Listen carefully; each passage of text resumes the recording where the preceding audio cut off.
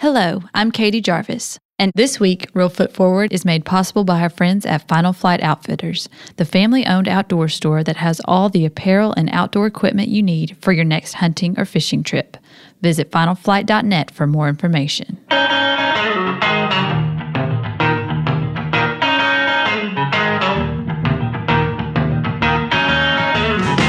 Welcome to Real Foot Forward from Discovery Park of America, located up here in the corner of beautiful West Tennessee. Every day at our museum and Heritage Park, we inspire children and adults to see beyond. And each week, we do the same thing here on our podcast.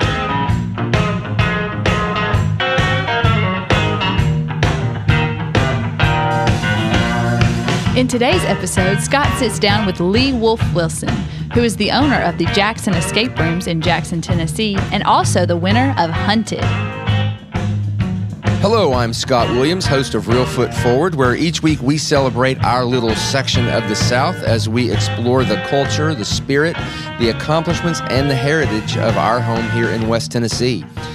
A jack of all trades, Lee Wolf Wilson has worked in, the list is long, folks. He's worked in construction, photography, higher ed, junk hauling, and in a college ministry, and a whole lot more. But the real reason we have him on today's episode is his work in the area of adventure and escape as the creator of Jackson Escape Rooms, first of all, but then also he was a winning contestant on the CBS reality show Hunted. So welcome to the show today. Yeah, it's a pleasure to be here. Moral of the story, I'm not good at keeping a job, and I'm pretty good at being bad. apparently, but you're good at not being caught. That's right. Right. To your financial benefit at the end of the day, as we'll find out more about. So we have a popular escape room at Discovery Park of America that's very popular that you contributed to and helped the team out there. So thank you for that. Yeah, that's right. Tail end, I got to jump in and consult, and I was very impressed with what your team came up with. Thank you very much. They worked very hard on it, and it is incredible. I actually I escaped from it, but it was only because I told the guy, he needed to give me you want to keep your job. Some clues. Yeah, I needed some clues.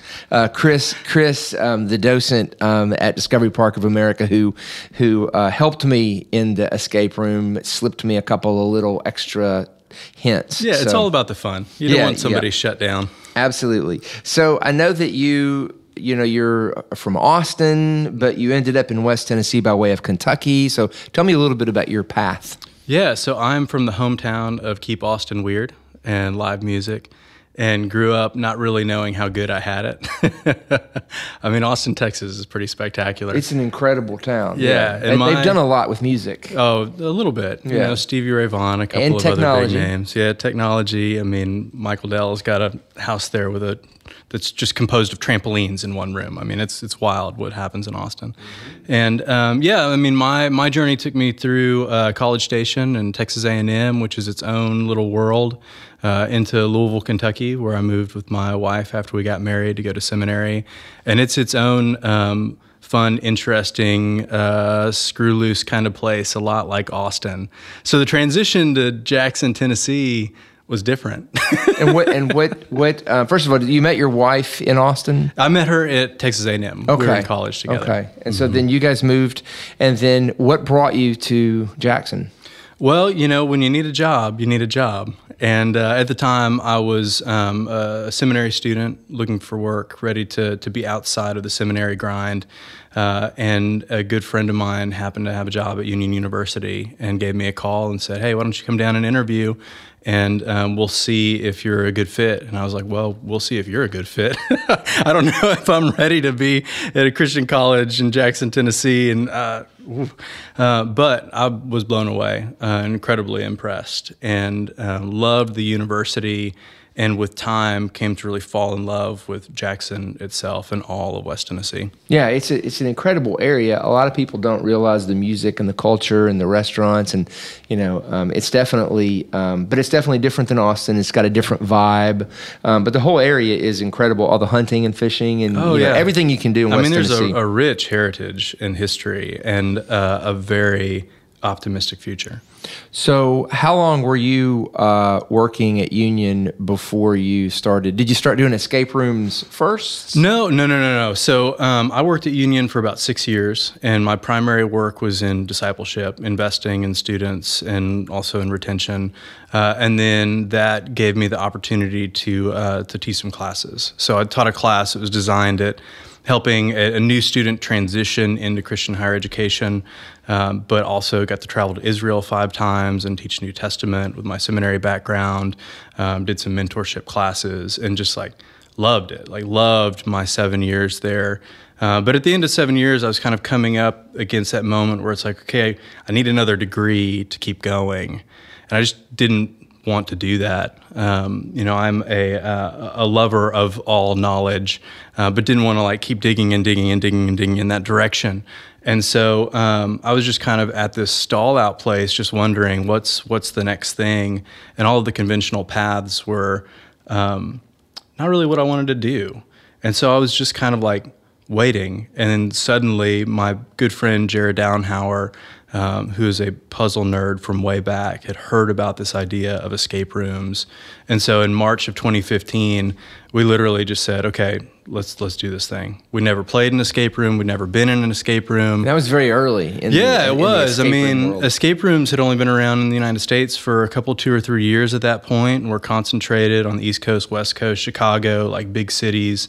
There was one in Nashville at the time that was starting to develop and become pretty prominent in the scene. And but no, we had no idea what we were doing. We had no business being in business. We just thought, man, we need to try something new. We need to mix it up.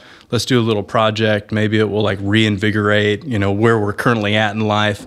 And it just exploded. We call it the experiment gone horribly right, and turned from a 1-week pop-up into a 3-week pop-up into a second pop-up, and now we've had 65,000 people play in Jackson, Tennessee in the last 4 years. Wow. And the empire has grown out over Tennessee and Texas, and it's completely wild. So is there a national organization of escape room owners? There are some conferences, and there's like everything else now, there's Facebook groups and they lock places the doors and not let you out. Good luck, guys.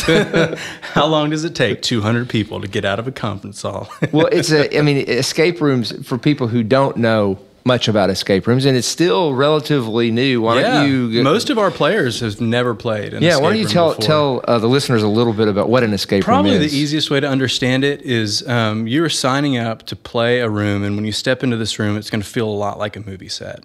So there's going to be some kind of theme, some kind of story, but the goal really is to figure out the hidden secrets of that room, put together the mystery and solve the riddles and puzzles in order to escape the room in 60 minutes or less.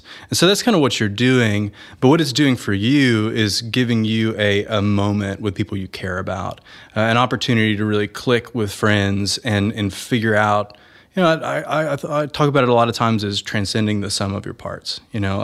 Everybody in the room is pretty smart, but if you put them together and you give them a challenge and they don't know the way forward, it's amazing what you can come up with to escape the room. So that's what you're trying to accomplish. And a lot of teachers that bring their students to the escape room at Discovery Park, they talk about how it really uses a lot of STEM principles. Absolutely. So science, technology, engineering, math, and it also teamwork. It's fun to watch people working together. Critical thinking skills, leadership. My favorite thing about it is that an escape room is a lot of fun, but it's also a controlled stress environment where there's enough pressure applied that people are who they really are under stress. And so that really enhances that bonding, that really enhances that team building, because you're not the best version of yourself, which you can be in a lot of activities. You're who you really are, and that exposes some stuff and allows you to have some really great conversations to unpack later about, when you hit stress, do you shut down or do you talk nervously and crowd out the mental space that everybody's in? And it's really satisfying to do those things and have those conversations. Yeah, that's excellent. So you were in the escape room world, you were jamming along, everything was going great, and then you open an email. Yeah, here I am just locking people in rooms for fun, having a good old time, and then I get an email out of the blue from one of the casting directors of CBS reality shows like Survivor and Amazing Race. And you would think that after years and years and years of doing this, that she would know that when you send an email, I mean, you should like make something about it official. But instead, it was just subject line TV show from a Gmail account. And I'm sitting there reading this going, so there's this new show. It's called Hunted.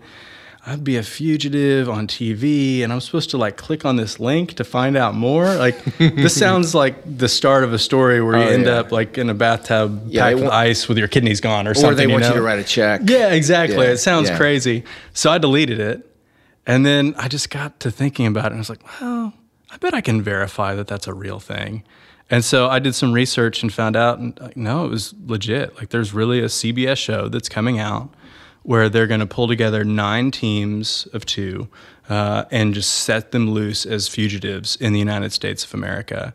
And this lady wants me to be on this show. How could I not at least have a phone call? Now, how did she find you? Do you know? So she had she's from Pittsburgh. Her name is Ellen Barham Davis. She's amazing. She's a wonderful human being.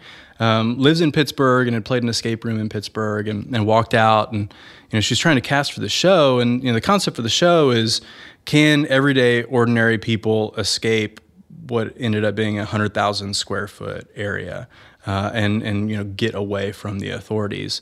And so she thought, I wonder how the mind of somebody who creates a much smaller scale experience designed to like trap people and get them stuck in there.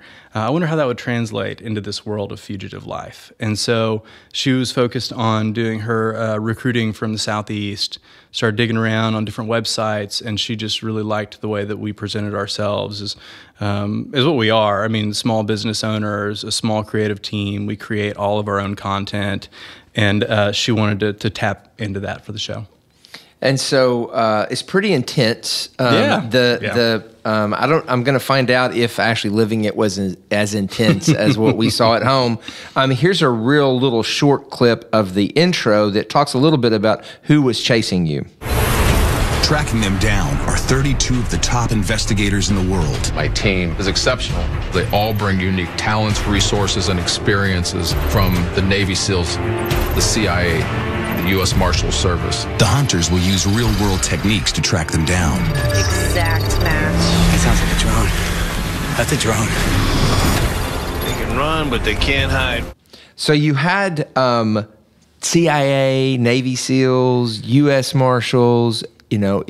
From that clip we just heard, it was pretty intense. What was it like on the other side? So we had no idea who was chasing us. We just knew that whoever they were, they knew what we were doing, or they knew what they were doing, hopefully not what we were doing, and we had no clue what we were doing. So it is such a mind game, because no matter where you are those 28 days, you are always assuming that around the other corner, just on the other side of the highway, behind those trees, the hunters have to be there, because that's the only way that you can keep your edge. And do you know what's going on with all the other people that are being hunted? No, you're completely in the dark. So you were completely alone. So it was, for 28 days, it's me and Hilmar. We have a team of 6 that's our camera crew, following us everywhere, documenting everything. And do you get to know them, or did they become friends as well? That was, and this, I'm not necessarily supposed to talk about this, but that was one of the key parts of our strategy, is that we wanted that group of people to be more excited about what we were doing than anything that they'd ever been involved with in their entire careers. Because they had to be professional, and they were professional, but they had choices that they had to make. And those choices could either be slow and drawn out to like fully satisfy every desire that their bosses may have to capture every angle and, all of these different kind of nuanced things.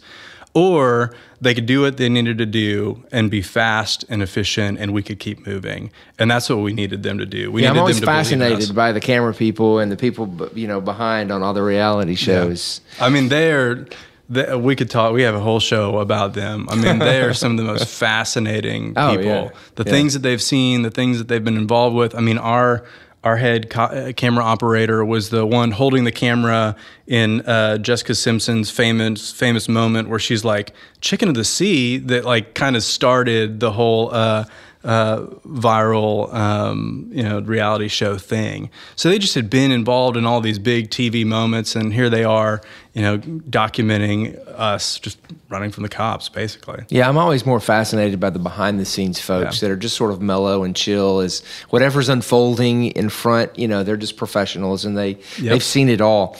So tell me about Hilmar. So Hilmar is my best friend. Hilmar and I met in a very unique way. When I moved from Louisville, Kentucky to Jackson, Tennessee to work at Union, it was 2 weeks to the day before the big F4 tornado rolled through and mowed down half of campus. And he was a student when that happened.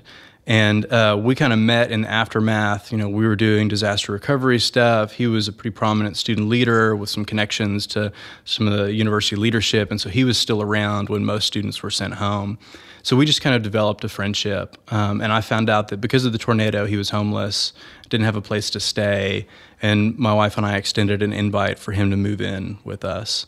And so we became incredibly close friends through the experience of the trauma of the tornado and the exhaustion of tornado relief, but just getting to live together as well. And was he working in the escape room business with you? No. So he's a lot like me in the sense that he has a very meandering path to what he's doing now. At the time, he had just come out of a career in fashion design and was working in technology, particularly technology that focused on social media. And so he was very familiar with how technology is used to identify and create networks, which is understanding how that aspects of technology comes into play is one of the most important things to figuring out how to outsmart the authorities, because what they look for is a money trail and a relationship trail are their primary avenues to capturing you.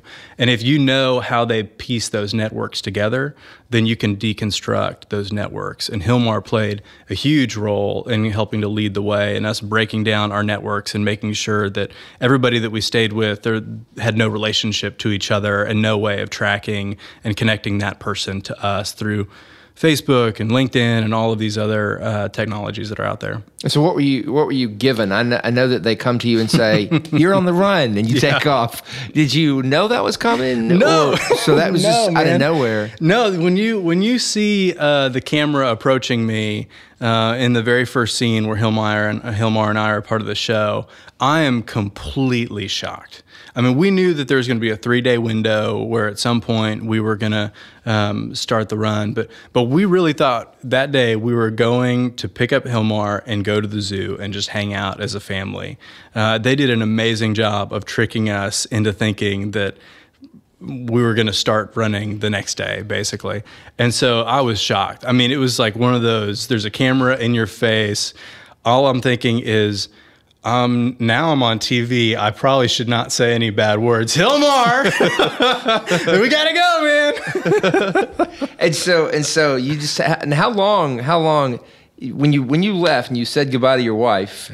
Best case scenario, if you were going to win, how long were you going to be gone? Yeah, the plan was that I was not going to talk to her even one time in 28 days. Wow. She was going to run our businesses and run our life and take care of the kids. And I was going to do this thing that was a once-in-a-lifetime opportunity, to win $250,000, but just a once-in-a-lifetime experience.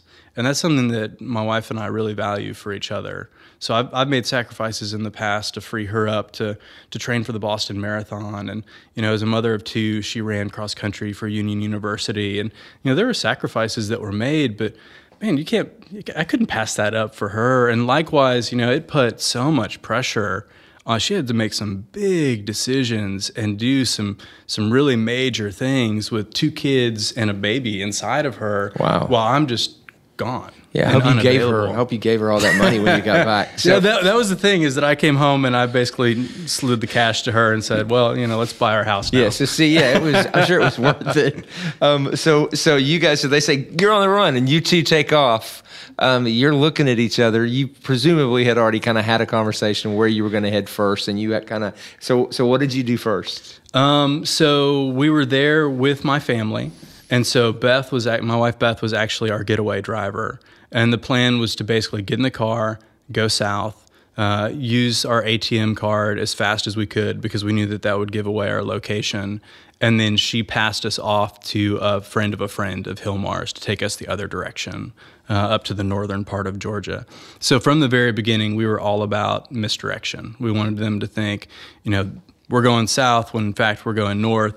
And to kind of top it all off, before we left Hilmar's apartment, we threw together this scheme to have his roommate basically unload all of the contents of the apartment so that whenever the hunters showed up, there was nothing in Hilmar's home. Oh, that was no smart. documents, no papers, nothing that could help them get a sense of us and who we are, because we wanted from the very beginning to slap them in the face. I mean, we wanted this to be a very different thing than they were accustomed to. And kind of the cherry on top of that is we left them a bottle of whiskey, 2 shot glasses, and a note that said, see you in 28 days, the Lost Wolves. That's awesome. Yeah, because, they're used to being in control. That's confidence. It was forced confidence. Yeah. But that was a big part of being successful is you have to lie to yourself until you believe that you can actually pull it off or you get caught.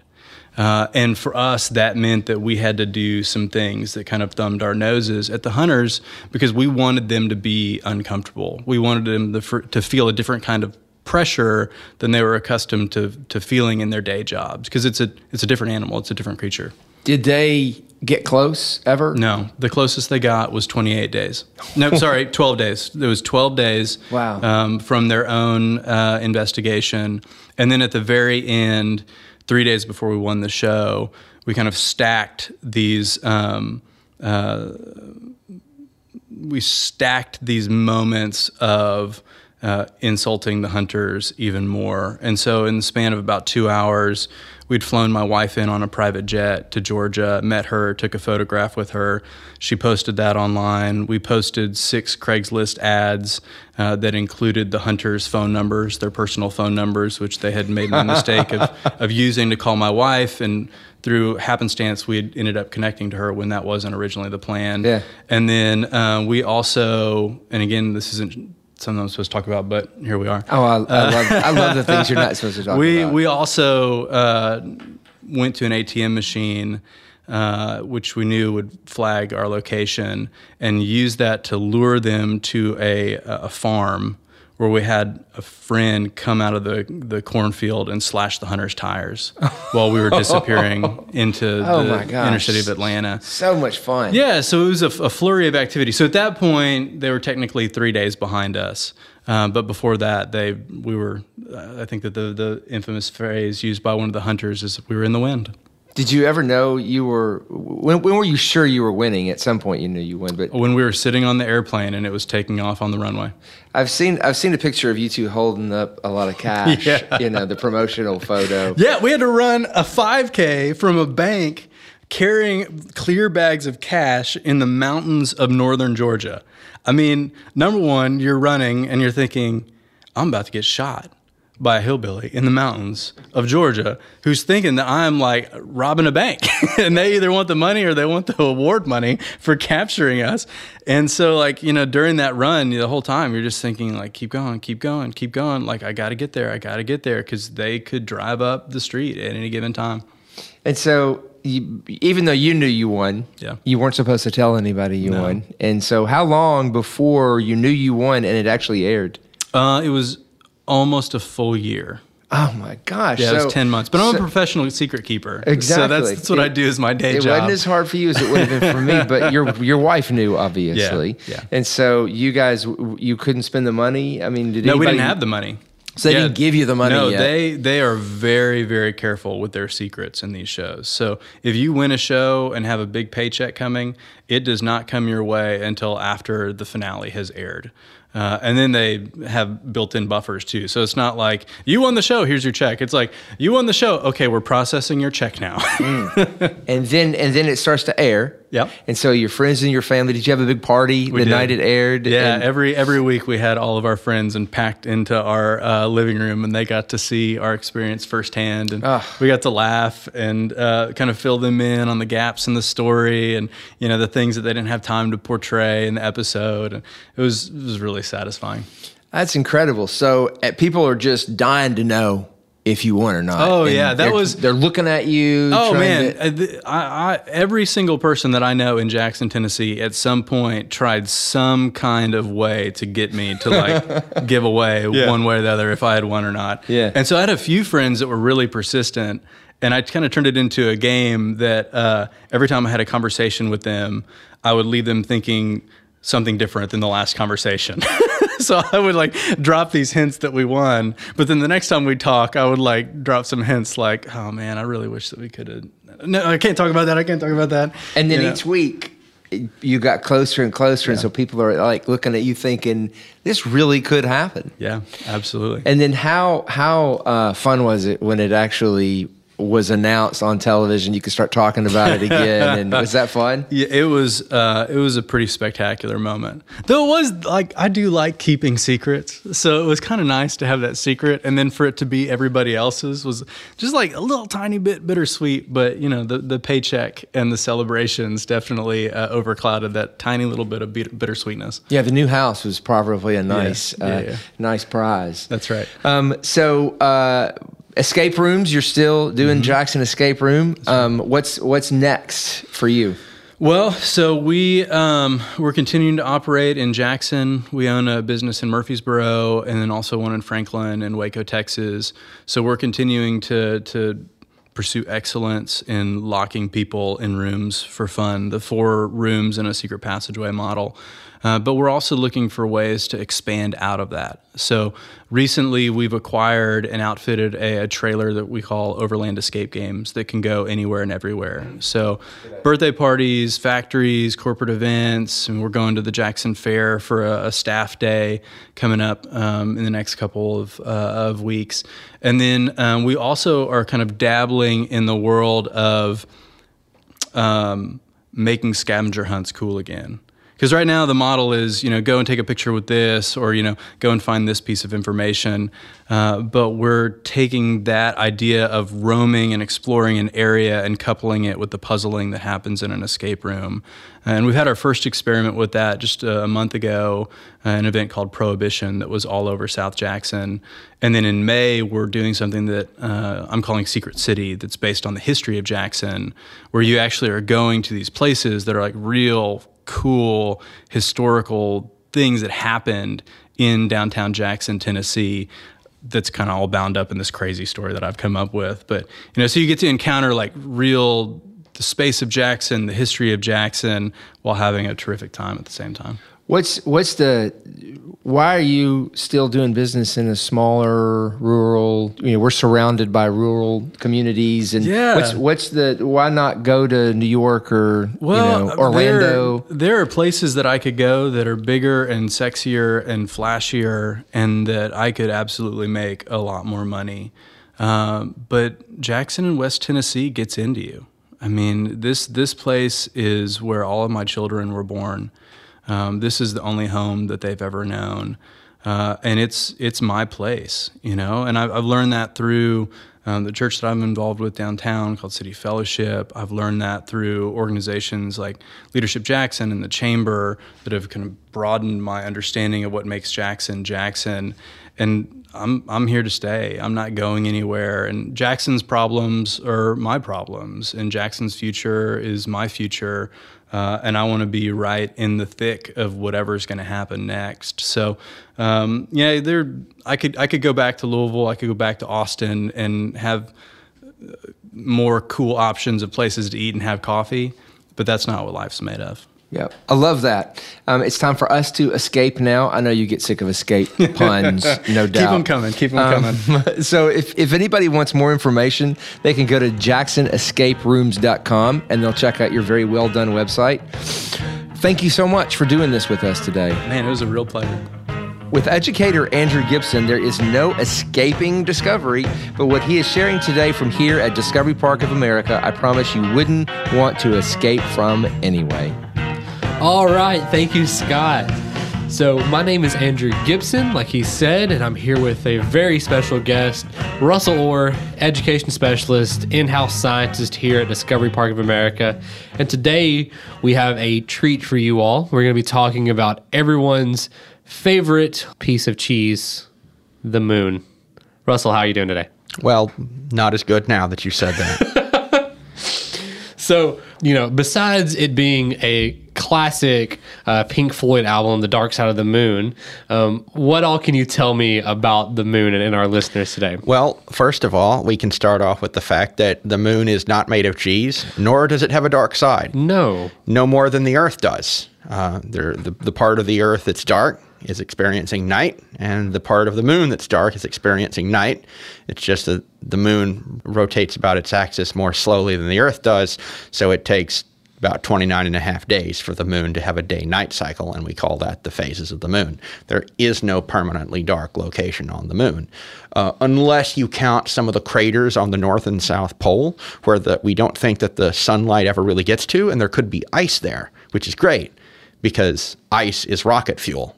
Because if you have hydrogen and you have oxygen and you make them burn, you can propel a rocket. So imagine a gas station on the moon. Wouldn't that be convenient? It would be very convenient. Sure would be. Well, it turns out at the bottom of some of those craters, there could be rocket fuel in the form of frozen water. This is why whenever scientists say that the spacecraft that they're using to observe the moon or observe an asteroid is like petering out of fuel, what do? Well, they crash it into a crater on the moon. It's not because, astronomers and astrophysicists really love to crash things into other stuff. There's a really good reason behind it. They want to see if they can make clouds of ice and vapor come up from that crash site. In regards to the moon being made of rock instead of cheese, we actually have decent ideas about what kind of rock the moon is formed from. There is similar rock on Earth as we find on the moon. And the moon is also covered in patches that were once lava. Those really dark areas on the moon, the darker gray spots, those are lunar basalts that you're seeing, which means if you were looking at the moon long enough ago at the right time, instead of the moon looking gray, it would be red-orange because that lava would still be hot. So when you're saying rocks that are similar here on Earth, what kind of rocks and where would they be, or where would you find, those rock quarries, or where would you find things like that, or those minerals? I would go to Hawaii because we know that the astronauts brought home lunar basalts, and Hawaii, the island, is just a big old pile of basaltic lava. If you've ever heard of the famous black sand beaches of Hawaii, that's because the lava, which is black, cracks and turns into sand. The reason those areas of the moon are darker is that it's also that darker colored lava up there. There's also anorthosite rocks on the moon, which is very, very high in feldspar, which is pale colored. So the lunar highlands and the lunar lowlands are not made of the same type of rock. And through very skilled, very exhaustive research, we've actually got pretty good ideas of what minerals are on the moon. And an added fact, we have some of these rocks at Discovery Park as well. We have a big piece of feldspar. We have basalts as well. And I always like to point at them when kids are here and say, see that? That's the same kind of rock that's on the moon right there. Now, do the minerals and rocks from the moon, do they ever flake off or come out of orbit and make their way down to Earth? Yes, we have one of them in the next room over there. Okay. We have a piece of the moon that fell onto Earth. We also have a piece of Mars. Every once in a while, when we always see those craters on the moon, well, that stuff gets flung really, really far. And sometimes it will go into Earth's gravity well and fall down here. Earth has a very big moon for its mass. Most planets have, several moons. It's just that those moons are tiny compared to the size of the planet. Earth's moon and Earth itself are comparatively similar in mass. You might say, well, isn't the moon, much smaller than the Earth? Well, yes, but for other planets in our solar system, it's even more so. Another thing is, Earth might have one moon, but some planets have lots of moons. Uranus, Neptune have upwards of 10 moons. Jupiter and Saturn, they have upwards of 60 moons. So the other vast number of moons you just mentioned, are they made of the same thing, or do we know? Well, some moons are covered in ice. Some moons might have oceans underneath that ice. Others are mostly just rock. There are some theories floating around there, see what I did there, that one of Mars's moons breaks apart and reforms every once in a while. But its density is so low, it must have hollow spots in it. And if a moon got too close to a planet, then it would enter what's called the Roche radius. Remember, not all the stuff in outer space is cemented together really well. And that means that it could be pulled apart by a planet's gravity. Whenever that happens, the moon will get stretched out and then fall apart, and you'll have a new ring system around that planet. That's really fascinating. Thank you so much for joining us. So for our listeners here today, you can find a piece of the moon, a piece of Mars, and a good bit of other pieces of nuggets of information here at Discovery Park of America. We thank you so much for listening. And once again, this is Andrew Gibson and Russell Orr. Thank you. Goodbye. Thank you for listening to Real Foot Forward. If you enjoyed this podcast, please be sure to subscribe, rate, and leave a review on iTunes or wherever you may be listening. Plan your own adventure to see beyond at Discovery Park of America by visiting discoveryparkofamerica.com. Be sure to also follow us on Facebook, Instagram, and Twitter for the latest updates.